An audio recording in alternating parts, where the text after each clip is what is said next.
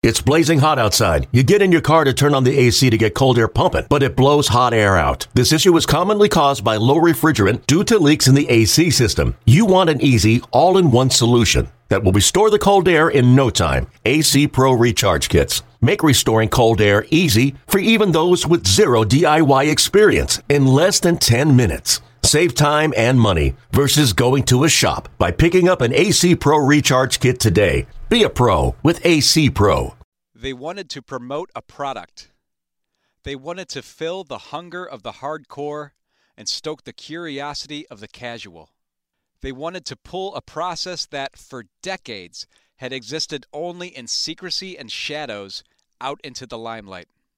What they didn't know, what they couldn't know, was that they were documenting one of the great baseball stories of all time. Welcome to the 2009 Major League Baseball first-year player draft. The Washington Nationals select Stephen Strasburg. He strikes out the side.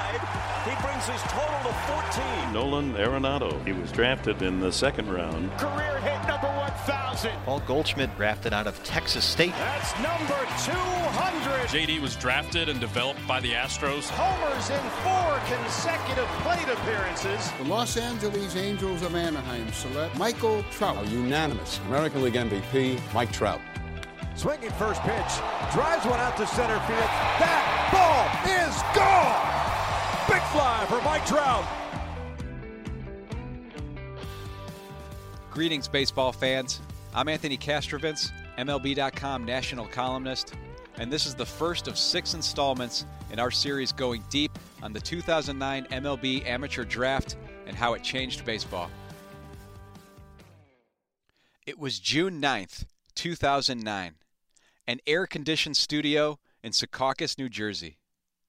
MLB Network was in the second week of its 6th month on the air, and from the day that the brand new baseball channel had begun plotting out its programming schedule, the first-year player draft had been circled as an elemental airing, an opportunity for the draft to draw people to the network and for the network to draw people to the draft. Greg Amsinger was tapped to host the network's first draft coverage. We were just trying to put together a smooth, exclusive show.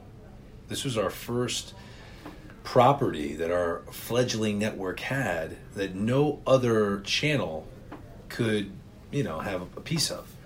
So here we have the draft, and we knew that it didn't have the same sort of cachet as others. Yet we tried to make it as big as we could. And our goal was to take kids that weren't household names, but yet present them like they are while informing people of who in the world they happen to be. From the time Major League Baseball's first amateur draft was held in June of 1965 all the way up until the mid-2000s, the selection process took place entirely on a conference call. And the process of disseminating what took place on that call was not always sophisticated. After that very first draft in '65, for example, Angel scout Rosie Gilhousen saw news on the wire that his club had drafted a kid named Glenn Burney at number 11 overall. He made a panicked call to scouting director Roland Heyman, asking, "Who the heck is Glenn Burney?" Heyman had to calm him down with the news that the wire report was erroneous. The Angels had taken Jim Spencer from Glen Burnie, Maryland. It wasn't until 1998 that MLB even publicly released the full list of draft results. It wasn't until 2002 that MLB Radio on MLB.com became the first outlet to broadcast the conference call. It wasn't until 2007 that ESPN became the first network to broadcast the first round of the draft. And it wasn't until 2009 that the draft found its forever home in MLB Network's Studio 42. Naturally, despite the difficulty of projecting who will go where in the baseball draft, MLB Network wanted to fill its studio with draft-eligible players to give viewers a first-hand look at the emotion of the evening, the looks on the faces of the country's brightest amateur players and their families as their lives changed forever. But Stephen Strasburg, The San Diego State right-hander, widely expected to go number 1 in 2009, turned the network down. They were like, oh, we want you to come out to New Jersey for it, and I just remember, like, not wanting to do that. Many other prominent draft prospects felt the same way. The baseball draft, after all, is a crapshoot, and the awkwardness of not knowing when or if you'll get selected was a deterrent for kids who were not yet indoctrinated to what an MLB Network broadcasted draft can feel and look like. In the end, only one kid, one relatively anonymous center fielder from somewhere in the swamps of Jersey, had the right combination of intestinal fortitude and regional proximity to show up. Mike Trout. The fact that we didn't get anyone to show up to this draft wasn't shocking, because we went into it hearing all about agents withdrawing their clients from the draft because they didn't want to give away leverage in negotiating. We get one kid to show up. It's the only kid from our backyard in New Jersey. We're really sweating bullets that he's going to go undrafted. We only had the first 30 picks that year. That's all we televised. The player who would go on to become the greatest of his generation and the highest paid player in the history of North American team sports waited. The Baltimore Orioles select Matthew Hobgood. Waited. The Arizona Diamondbacks select Bobby Borchering. And waited. The Houston Astros select Giovanni Meyer. Until the moment finally arrived. With the 25th selection in the first round of the 2009 first-year player draft, the Los Angeles Angels of Anaheim select Michael Trout. 3 years later, when Trout was in the midst of one of the greatest rookie seasons the sport had ever seen, and every day thereafter, the question was asked, how? How did Mike Trout fall to number 25 in the 2009 draft? What did the Angels know that no other team seemed to know? And what lessons could MLB teams learn from the one who got away? This is the story of the kid from Millville, New Jersey, who changed baseball forever. This is the story of the angel in our midst, who, at one time, got lost in the mist. This is the story of how Mike Trout went from number 25 in the draft to number 1 in the game. Mike Trout hits it out. It's his first big league home run. Big fly for Mike Trout. That is his 30th home run of the season. The American League winner of the Jackie Robinson Rookie of the Year Award, Mike Trout. Big fly for Mike Trout. Congratulations on the cycle. A unanimous American League MVP, Mike Trout. Out of here, Mike Trout. Number 100. Mike Trout is a two-time winner of the American League MVP. Mike Trout receiving his 6th Silver Slugger Award. 250th career home run for Mike Trout. On cue, home run Trout. Trout going back at the wall. Leaps up, he got it. Like many superhero origin stories, this one has humble beginnings. Mike Trout comes from a small river town in Cumberland County. Millville sits 45 miles southeast of Philadelphia, 35 miles west of Atlantic City. At one time, before many of the factory buildings were abandoned and their smokestacks stopped spitting soot into the gray sky of South Jersey, Millville's abundance of silica sand made it one of the glass-making capitals of America. It was the home of Wheaton Industries, one of the largest commercial glass and ceramics manufacturers in the United States during the 20th century. But while the decline of the American heavy manufacturing industry and the ubiquity of plastic products might have quieted many of the mills that once gave Millville its name, the city's industrial ancestry is still alive and evident in the names of the Glasstown Arts District, the Glasstown Brewing Company, the Glasstown Church, etc. Glass was the city's heritage, its identity, its most important export. That is, until Mike Trout came around. The son of Jeff Trout, a former fifth-round draft pick of the Minnesota Twins who went on to a brief professional career that tapped out at Double-A Orlando in 1986. Trout had good tutelage and obvious talent from a young age. Initially, Mike pitched and played shortstop, and in Little League and the Babe Ruth League, he was simply faster, more agile, and more instinctual than the others in the Millville youth circuit, as his friend Dan McMahon remembers. But he was just, way better than the rest of the kids. Wasn't even really comparable back then. He was faster, stronger. I mean, he was a bigger kid generally than the kids his age. He, definitely, was an athlete all around, super competitive. He's been competitive since the day I knew him, whether it's, crabbing, fishing, whoever caught the most fish, anything like that. He's, super competitive. That's always how he's been. When Trout was progressing to Millville Senior High School, his coach, Roy Hallenbeck, wanted to know if the freshman was ready to play for the varsity squad. He asked Jeff Trout for a scouting report. Here's what Hallenbeck had to say about that. I remember asking his dad, like in the off season when it would come up, I'm like, geez, Beth, can he hit ninth and, maybe hit 200 and just catch the ball at second base? It's really all we need. If we do that, we'll just plug him in and he'll be fine. Of course, Jeff's humble too. He's like, yeah, I think he can do that, So the first thing that jumped the page with us was his speed. Even though we had followed him, we didn't realize he was that fast. The day we ran the 60, we had an upperclassman that was a really good runner.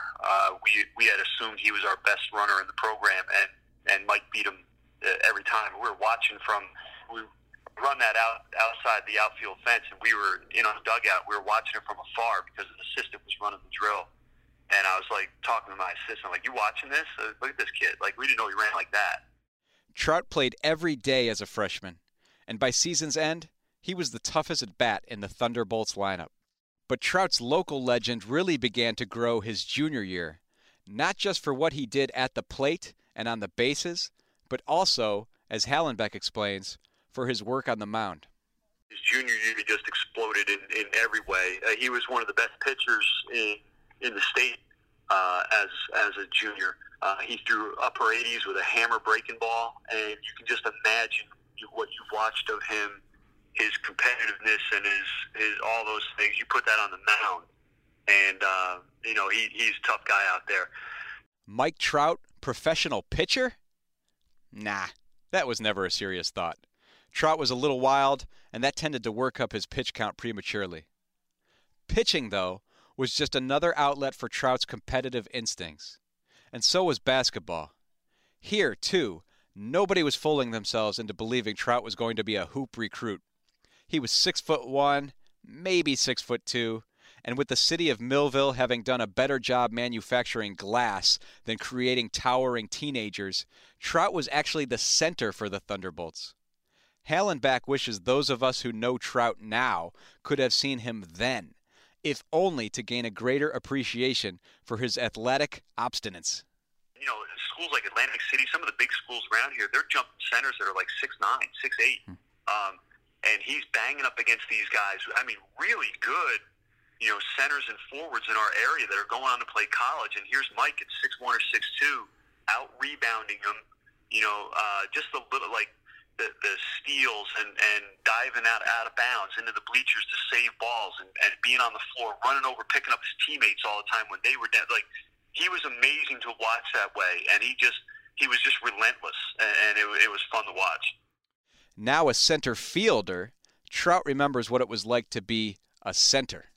I was just trying to get rebounds, and I was just battling down there. I obviously wasn't the tallest guy, but it was just fun. I just like competing. It was actually during Trout's senior year of basketball that the scouts from big league baseball teams began popping up regularly in Millville. They'd sit with his parents in the stands, and they'd have Trout fill out questionnaires after the games. It was a get-to-know-you period, a precursor to what would come that spring when, on any given day, 5 to 7 scouts would be on hand for the Millville baseball team's games and practices. That's where the mythology of the Trout origin story gets countered by the reality. As Trout has emerged as a living legend on the field at Angel Stadium, It has been easy to cast him as a legend who materialized out of thin air. A Jersey kid whose high school heroics in bad weather against weak competition went largely unseen. But that's just not true. Trout was seen plenty by scouts on the ground. He did the Area Code Games. He did the East Coast Pro Showcase. He did Perfect Games World Wood Bat Championship in Jupiter, Florida. He was from South Jersey, not northern New Hampshire. He was as south as Northeast gets. So the scouts knew about Trout. Oh, sure, maybe some of them were spooked by the ghost of Billy Rowell, the kid from Pennsauken, New Jersey, who went 9th overall to the Orioles in 2006 and barely made it above A-ball. Maybe some of them had efforts to see Trout in a game thwarted by rain. Certainly, some of them didn't like the way he wrapped his top hand around the bat and just sort of muscled the ball. But Trout was so prodigious a presence that one opposing coach took the bold step of intentionally walking him with the bases loaded in a playoff game. You know, Barry Bonds type stuff, albeit in high school. And after making the move from shortstop to center field and no longer pitching out of fear of an arm injury, Trout hit .531 with a Jersey record 18 home runs his senior year. He glided around the base paths. He was adept in the outfield. He was a star who commanded attention in every game he played. Even on the days it rained, there was still plenty to like about Trout. Scouts would watch him interact with his teammates at indoor workouts, and they gained a greater understanding of what a positive presence and earnest individual he was, the pure joy he brings to baseball.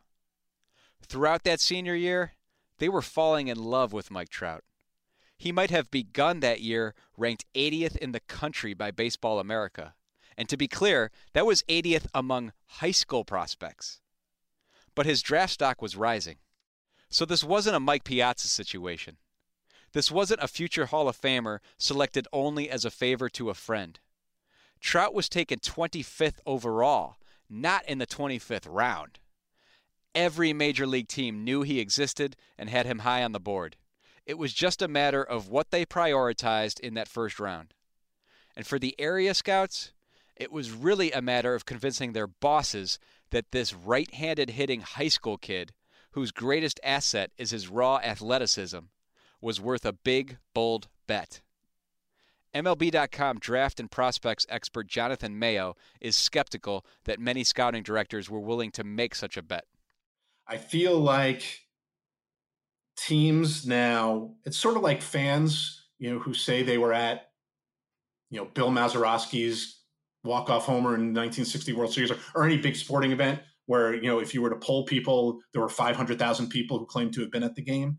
I think 23 teams or 22 teams, however many teams had picks in front of the Angels. All will, not all, but many of them will claim that Trout was number 2 on their board.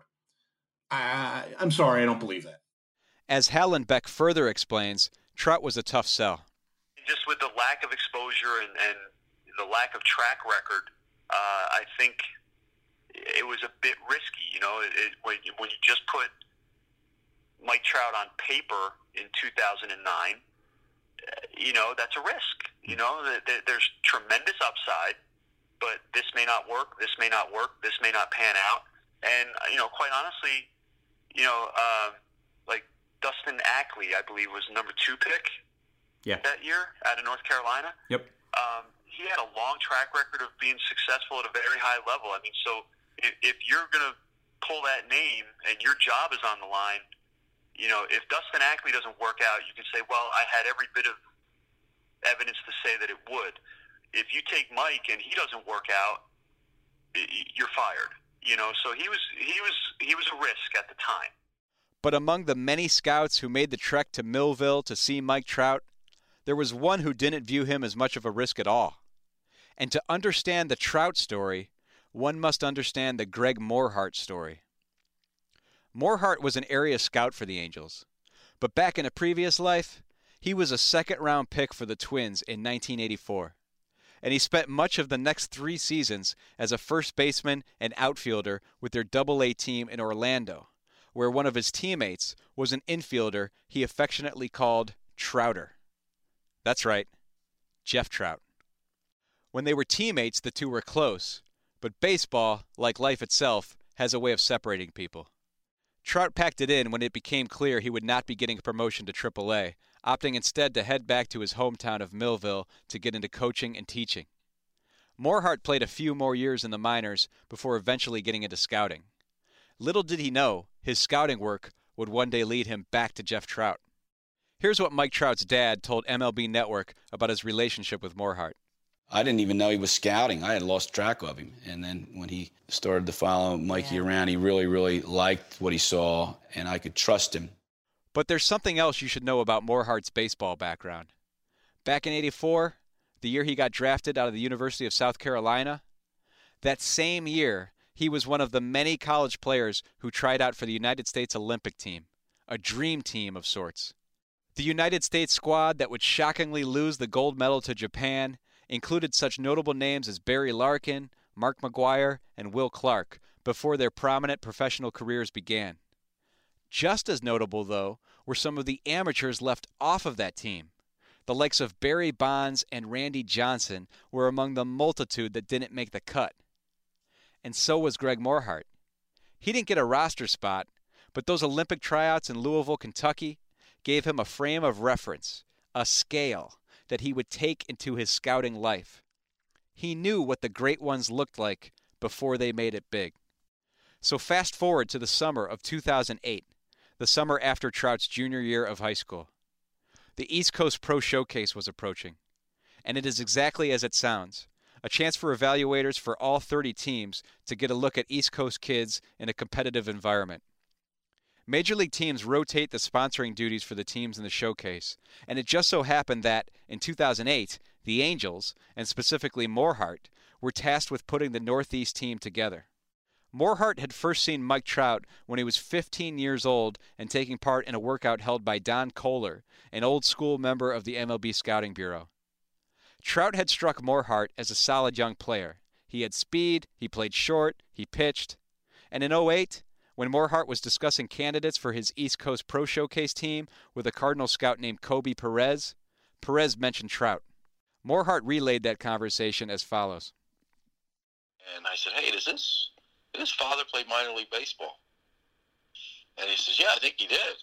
And I said, man, what are the chances of that being Jeff's kid? And it didn't take long to put those pieces together. And then, shortly after that, Mike was certainly chosen quickly to be put on the team once we saw him at the workout. And he went to the USA trial. And I'm sure he was North Carolina, obviously. And he didn't make that team, but he stuck with our team at the East Coast Pro Showcase. And, and then one of the first times he hit for us was at Yankee Stadium.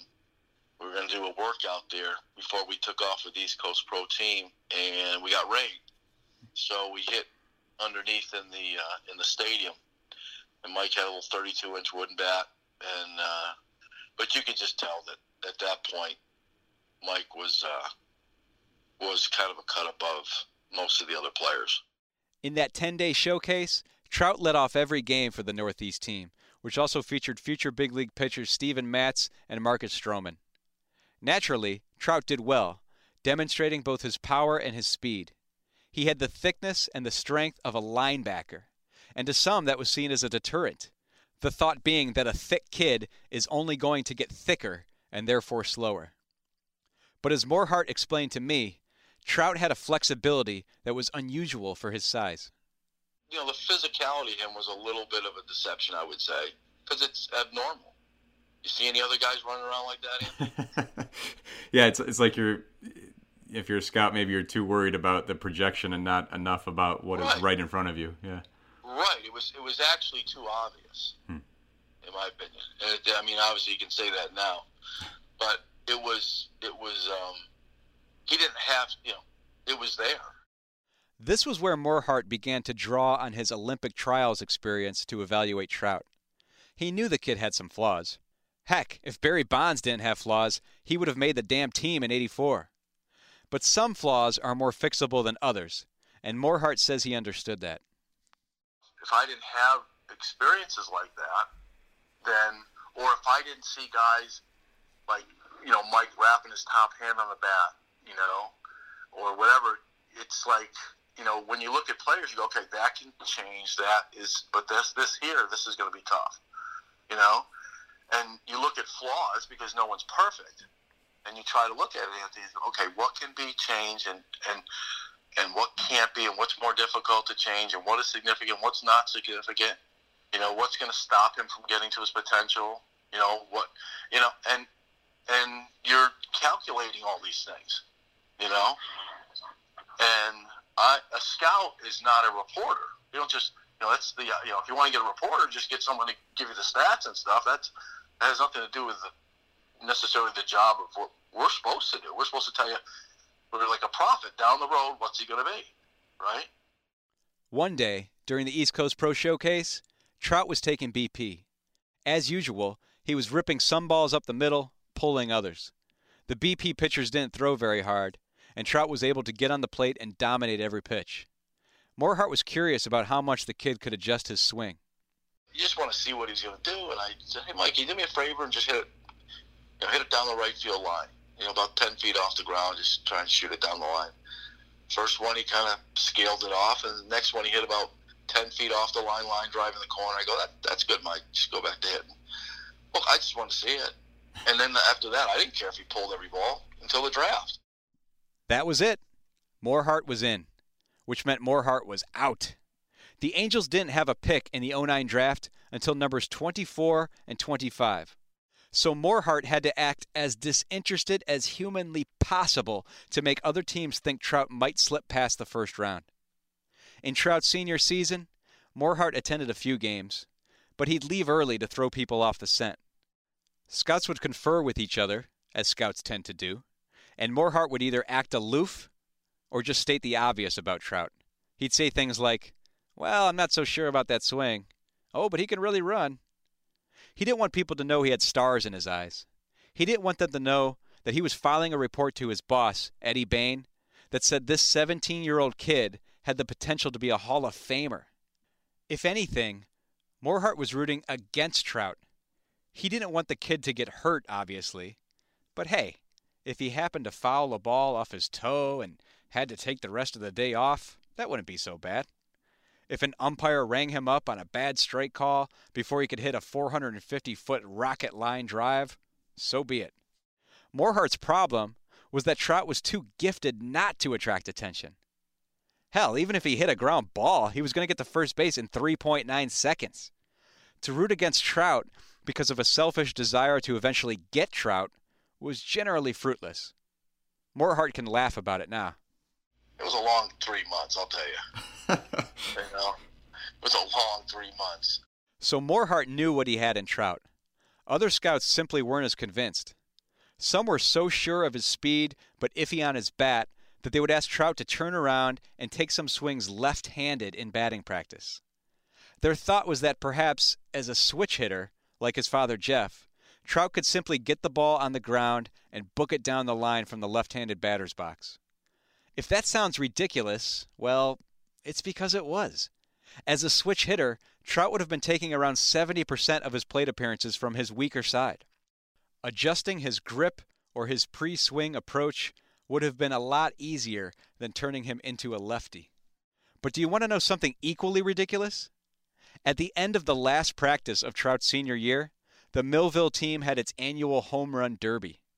Trout won it, but he won it hitting left-handed. They didn't want me to hit righty because they thought I would win too easily, so I just, hit lefty, and I won that too. So The coaches were roaring laughing in the dugout. It's one of Hallenbeck's favorite memories of Trout. Mike is a humble kid. He's everything that he seems to be. But amongst friends, he's an absolute killer. So he didn't let that go. He was all over those guys about that, and it was hilarious. That would be the last time Trout would need to hit left-handed. The switch-hitting experimentation, limited solely to BP, never took off. But it speaks to the lengths scouts were going to fully evaluate him. Morehart wasn't the only area scout filing glowing reports about Trout. As a result, quite a few front office folks made sure to get their eyes on Trout in the lead-up to the draft, to see for themselves if he was worthy of a first-round selection. San Francisco Giants general manager Brian Sabean visited Millville. So did famed Moneyball GM Billy Beane of the Oakland A's. And that was in addition to the steady stream of scouting directors who would flow through Millville, much like the Maurice River. Here's one example of how a team missed on Trout. D-backs scouting director Tom Allison had received enthusiastic reports on Trout from scouts Sean Barton and Matt Murillo. Arizona also had a pro scout named Joe Boringer, who was from Millville High School. The D-backs, therefore, knew Trout inside and out. And the first time Allison saw Trout in a game, he saw enough to know Trout was a serious candidate for either of the D-backs' first-round picks at 16 or 17. But because Trout was from the Northeast, because he didn't have as many reps as some others on the D-backs draft board, because of that funky way he gripped the bat, Allison wasn't totally 100% convinced. And then, one day, in May of 2009, it rained. Not in Millville, but on Long Island, where Steven Matz was scheduled to pitch for his high school team. Allison had a connection at the Philly airport on his way to see Matz when he got word from his area scout that Matz's game was rained out. So on a whim, Allison rented a car and drove back down to Millville to get a second look at Trout, who simply didn't have a great day that day. Here's what Allison has to say about that now. You realize how difficult scouting is, and you try and get multiple looks, but maybe sometimes one look is good enough because you get everything you need to see from the player, which I did with Mike that first time. But that second time you go back and you start picking the player apart maybe a little bit too much. And it is something that I've used as a learning tool moving forward. And again, very appropriate during this drafting time is, hey, sometimes staying objective is very, very tough when subjectively you see certain things. So that was a moment that I not only tried to learn from, but take and help educate those that I get to touch moving forward. So rain on an island might have kept Mike Trout out of the desert. Now, we're not picking on Allison here, because in taking A.J. Pollock at number 17 and Paul Goldschmidt in the 8th round, he did pretty well in that 2009 draft. But Allison's story is indicative of the small twists of fate and the small flaws in logic that contributed to Trout's slide. And for the record, it wasn't just big league teams that missed on Trout. The elite college programs missed on him too. Trout's collegiate commitment was to East Carolina. Trout had every intention of going pro, and as the draft approached and the network invited him in studio, Jeff Trout had some trepidation about accepting the offer, knowing how awkward it would be if his son slipped to the untelevised second round. But Trout's mother, Debbie, saw it as a once-in-a-lifetime opportunity. Here's what Trout's parents told MLB Network about that. Really nervous about this, but... And it's funny because I wasn't. No. I don't know why I wasn't, but I wasn't. I just didn't want it to be a moment where he slips and he doesn't get picked. And we're up there and boy, and the camera's, coming to you. The draft began as everybody expected it to, with Steven Strasburg going to the Washington Nationals. The Mariners were known to be all in on Dustin Ackley at number 2, and that played out as expected too. Same with the Padres pick of Georgia high schooler Donovan Tate at number 3. Really, to those who had been around Millville Senior High School in the spring of 2009, there were only a few realistic landing spots for Trout. Hallenbeck remembers 6 teams other than Morehart's Angels who scouted Trout heavily that year. The Tigers, Red Sox, Mets, Phillies, Yankees, and Giants. Among those clubs, only the Giants at number 6 and the Tigers at number 9 drafted prior to the Angels. Both of those teams went with highly touted high school arms, Zach Wheeler to San Francisco and Jacob Turner to Detroit.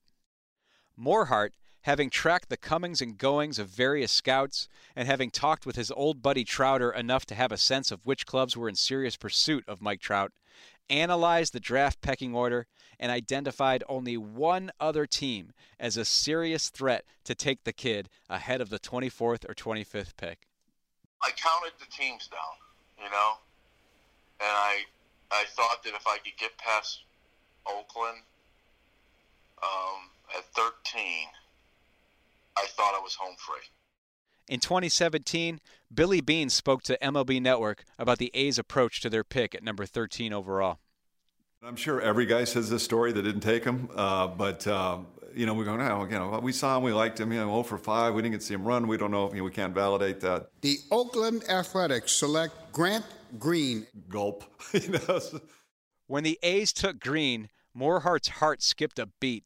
Inside the MLB Network draft room in Secaucus and in living rooms across the country, people began to feel sorry for the kid who drove 2 hours just to watch other high schoolers get selected ahead of him. Greg Amsinger says the awkwardness grew as the night dragged on and Trout was left waiting. Because it's our first draft, we show him and his family like 30 times. I felt like it was twice the segment. Will Mike Trout get drafted? So we're really worried that this kid is not going to hear his name called. All right, so the Angels have the next pick. Let's find out what's going on with the Angels. Jonathan Mayo's down on the floor with Mike Trout. Jonathan, take it away. Well, Mike, I know things can get a little antsy here, but how are you enjoying the atmosphere here while you're waiting to hear your name called? It's definitely a great experience, and having fun with my family and friends and coaches up in the stands, and it's a great all-around experience. Now, I know you probably heard about where you would go, so I'm hoping that you haven't been getting too nervous yet. I'm getting nervous. I mean, every kid around here, and see where it goes from there. Can you imagine, obviously, as a kid, this is what you've been waiting for.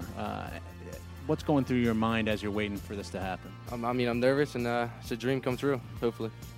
And hopefully we'll hear Michael Trout's name come off the board pretty soon, guys. It might have been uncomfortable inside the network studio, but inside the Angels draft room, every pick not named Mike Trout was a cause for celebration.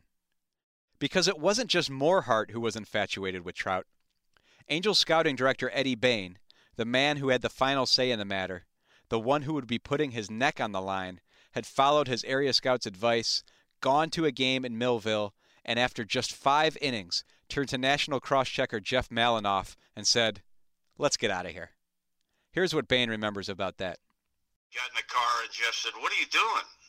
And I said, "If this guy's there, we're taking him." He said, "What do you mean?" He popped up twice and, he threw pretty good in infield, and that was his least tool.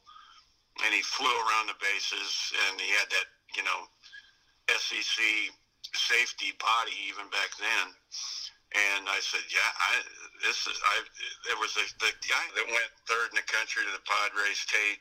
I had seen him about 3 days before that, and I told Jeff, I said, there's no comparison, to me. And nobody liked Mike better than the kid in Georgia, the way probably other than Mo.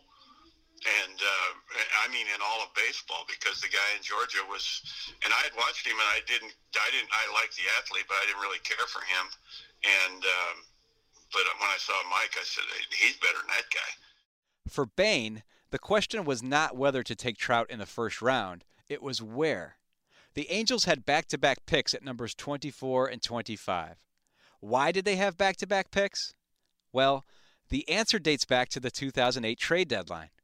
The Angels were in contention in the AL West, and they shipped first baseman Casey Kotchman and a prospect named Steven Merrick to the Braves for Mark Teixeira. Though the Angels were beat by Boston in the division series, it was still considered a steal of a deal. Teixeira had a monster second half, with 13 homers and 43 RBI in just 54 games with the Halos. Tex hit that one well. Deep center field. Jeremy Reed watches it go. Mark Teixeira has hit it out. His 10th as an Angel, his 30th of the year, and it gives the Angels a 3-2 lead. And it's also number 200 in his career.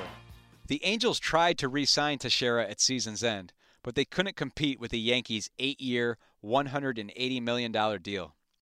The irony is that in losing Teixeira to the Yankees, the Angels may have beaten the Yankees to Trout, because the pick at number 25 they used to take Trout was the free agent compensation pick they received from New York after the Teixeira signing. Actually, their pick at number 24 was also free agent compensation for losing closer Francisco Rodriguez to the Mets. So if not for the compensation rules that have since been dramatically altered, Trout might have wound up with either New York team. The Mets scouted him heavily, but didn't have a pick until the second round. They would use that pick on Matz, and Yankee scouting director Damon Oppenheimer was head over heels for Trout, but didn't have a pick until number 29 overall. He would use it on a Texas high school center fielder named Slade Heathcott. Had the Angels had only one pick at 24 or 25, would they have used it on Trout? Or would they have used it on Randal Grichuk, the high school outfielder they took at number 24? The answer, like so many things in life, is complicated. Just because Grichuk was the Angels' first of two picks doesn't mean he was their first of two choices. Bain says his selection order came down to some late signing bonus shenanigans involving Trout's representative, Craig Landis. Bain had had dinner with Trout and his parents and felt they were all on the same page as far as what Trout's signing bonus could and should be. Remember, this was before teams had strict bonus pools that dictated their total draft expenditures. Players could rise and fall in the draft because of their perceived signability. And it was important for teams to have a grasp of what the player's financial number would be before they made their selection. In taking Trout at 25 instead of 24, the Angels were bringing the recommended bonus money for Trout's slot down ever so slightly. It was a small, subtle shot at his agent, as Bain explains. Quite honestly, Anthony, Craig Landis had pissed me off before the draft. He called me and told me that after that dinner with Jeff and everything, and Debbie, and we had kind of talked, you know what the money is here, and oh yeah, we're ready to go, and hopefully, Mike can be an Angel and everything else. And Craig called me and told me I needed to call Jeff, and he called me and Mo and told him we needed to call Jeff and talk to him because the price had changed. And I said, "Oh no, I don't need to talk to Jeff. I've already talked to him. We had dinner." He said, "No, this is after. You need to call Jeff." And I said, "Nah, Craig, I don't need to talk to Jeff. I think I got the signability down." And Craig wasn't real happy with me, but I said, this is what we think is, we know Mike would like to play. In light of that conversation with Landis and no subsequent conversation with Jeff Trout, the Angels were actually taking a bit of a risk in taking Trout. What if the money wasn't enough and he decided to honor his commitment to East Carolina? What if all the anticipation was for nothing? With the 25th selection in the first round of the 2009 first-year player draft, the Los Angeles Angels of Anaheim select Michael Trout. And this is an excellent draft. This guy's a five-tool player. He's got the power and speed, that combination you don't see of. He reminds a lot of people of Craig Biggio, who's sitting right in here. Absolutely. You look at him physically, that's the kind of guy he is. I think it's a great selection for Eddie Bain and his staff, and I look forward to seeing him in Anaheim. All right, well, let's hear from Mike Trout right now. Jonathan Mayo standing by with him. When did you have a sense that the Angels, who often do like high school talent, were a team that were seriously interested in you? I got a feeling before the draft, and things came down the way it came. Just how exciting an experience this is for you now that you've heard your name called? It's a great experience, and waited my whole lifetime to do this, and got the opportunity to. I'm telling you, when you look back at the 2009 draft, what are you going to remember? Steven Strasburg, and you're going to remember Mike Trout. I'm sorry, that's what you're going to remember. You hit it this right is on the fantastic. nose. I'm excited for this young man. He is a nice player. When you watch him on tape, when we watched 250 kids out here playing, college and high school on video last week and a half, he's one of the top athletes that you're going to see. The Angels, like everybody else, had TVs in their draft room, and the broadcast of Trout's reaction told them everything they needed to know. Bain vividly remembers watching that moment. When we picked him, he leaped up off the bench and was pumped out of his mind. So that reaction was worth everything. I said, I told Rick and Jeff, he doesn't look too upset to me to be drafted by us. He's jumping up and down and everything. It only took the Angels a couple weeks to get Trout to sign. He received a $1.2 million signing bonus. That's really nothing special for a first-rounder, but Trout's family knew it could be just a blip on the radar relative to his potential big league earnings. My parents were both teachers, so it was, education was definitely before anything. So, I think once they offered, me that kind of money, I couldn't turn down as a young kid. Trout would go on to accept a 6-year, $144.5 million extension with the Angels in 2014, and then a record-shattering 12-year, $430 million extension this past spring. It's been a fruitful relationship for both sides, to say the least. Shortly after he signed his first pro contract with the Angels, Trout took a round of BP with the Big League Ball Club. He hit some balls into the rocks beyond the left center field wall at Angel Stadium. Hitting coach Mickey Hatcher wanted to see if the kid could hit some pitches away, so he threw them away, and Trout smacked some of those pitches into the right field bleachers. When one of the Angels' coaches remarked to a scout, "Gee whiz, this kid's got a lot of power for 17 years old. Can he run?" The scout replied, "Can he run? He's faster than Sean Figgins." The secret was out. The Angels had acquired a bona fide baseball freak, and all of Morehart's assumptions about Trout were quickly confirmed. Morehart recalls the voicemail he got from Bain with the report from Trout's rookie league debut in Arizona. Just want to let you guys know, Trout had 6 at-bats. He was on 6 times. He had 4 hits, 2 walks, and first pitch breaking ball took it for a strike. Second pitch breaking ball hit it off the center field fence, and off we went. Off he went. Mike Trout, the greatest draft find of them all. I think it was kind of good for me because, I try to prove people wrong. Obviously, a lot of teams passed on me, and, just, put some an edge, chip on my shoulder, knowing that, teams, passed up on me. But if you want to know anything about the absurdity and difficulty of the scouting industry, know this. Eddie Bain was fired by the Angels in the winter after the 2010 season, before Trout even made his big league debut. Morehart's contract with the club was not renewed after 2014, which, coincidentally enough, was Trout's first MVP year. In the years since the Trout draft, teams have increasingly turned to analytics, not scouting expertise, to guide their draft decisions. Maybe they're willing to pay more attention to South Jersey than they were in 2009, and maybe there will never be another draft miss quite as large as Mike Trout.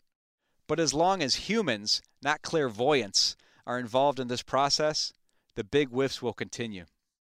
Morehart doesn't claim to have all the answers, but he says he does see the danger in groupthink. People follow for a lot of different reasons they follow. Because usually it's employment. Mm-hmm. And so what stops you from being creative is fear. As for Trout, he showed no fear showing up to the MLB Network set that night in 2009. He might have been understated in his approach, but he had an understanding of his ability and where he belonged.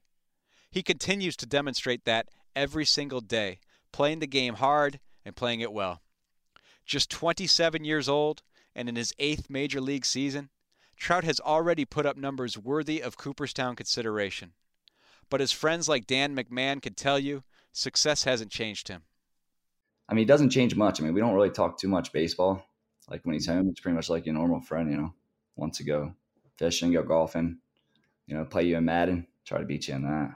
I mean, obviously he sends you in to get food and stuff for him so he doesn't get, heckled up the door a little, I guess, but... One thing that has changed in Millville is the name of the high school baseball field. Appropriately, it's Mike Trout Field. But Trout's jersey has not been retired by the Thunderbolts. Instead, it is awarded. Each year, before he departs for spring training camp with the Angels, Trout visits his alma mater to bestow his number upon a player selected by Coach Hallenbeck as the embodiment of what the program is trying to accomplish. A player who brings the same enthusiasm and positivity to Millville High that Trout once did. It's the number that Trout once wore on his back, and the number that, in retrospect, should have accompanied him at the 2009 MLB Draft. Number 1. I hope you enjoyed this look at Mike Trout's draft story. Thanks to my producer, Marissa Morris, and thanks to MLB.com reporter Rhett Bollinger for his interview assistance with this episode. Thanks to Mike Trout, Greg Morehart, Roy Hallenbeck, Eddie Bain, Dan and John McMahon, Greg Amsinger, and Jonathan Mayo for helping us tell this story. If you like the show, be sure to download the other episodes in this series to hear the 2009 draft stories of Steven Strasburg, Nolan Arenado, Paul Goldschmidt, JD Martinez, and Jeff Luhnow. You can subscribe to this series wherever you get your podcasts. If you're subscribing on Apple Podcasts, please rate and review us to help others find the show. Until next time, I'm Anthony Kastrovitz, and thanks for listening. Okay, picture this. It's Friday afternoon when a thought hits you. I can waste another weekend doing the same old whatever, or I can conquer it.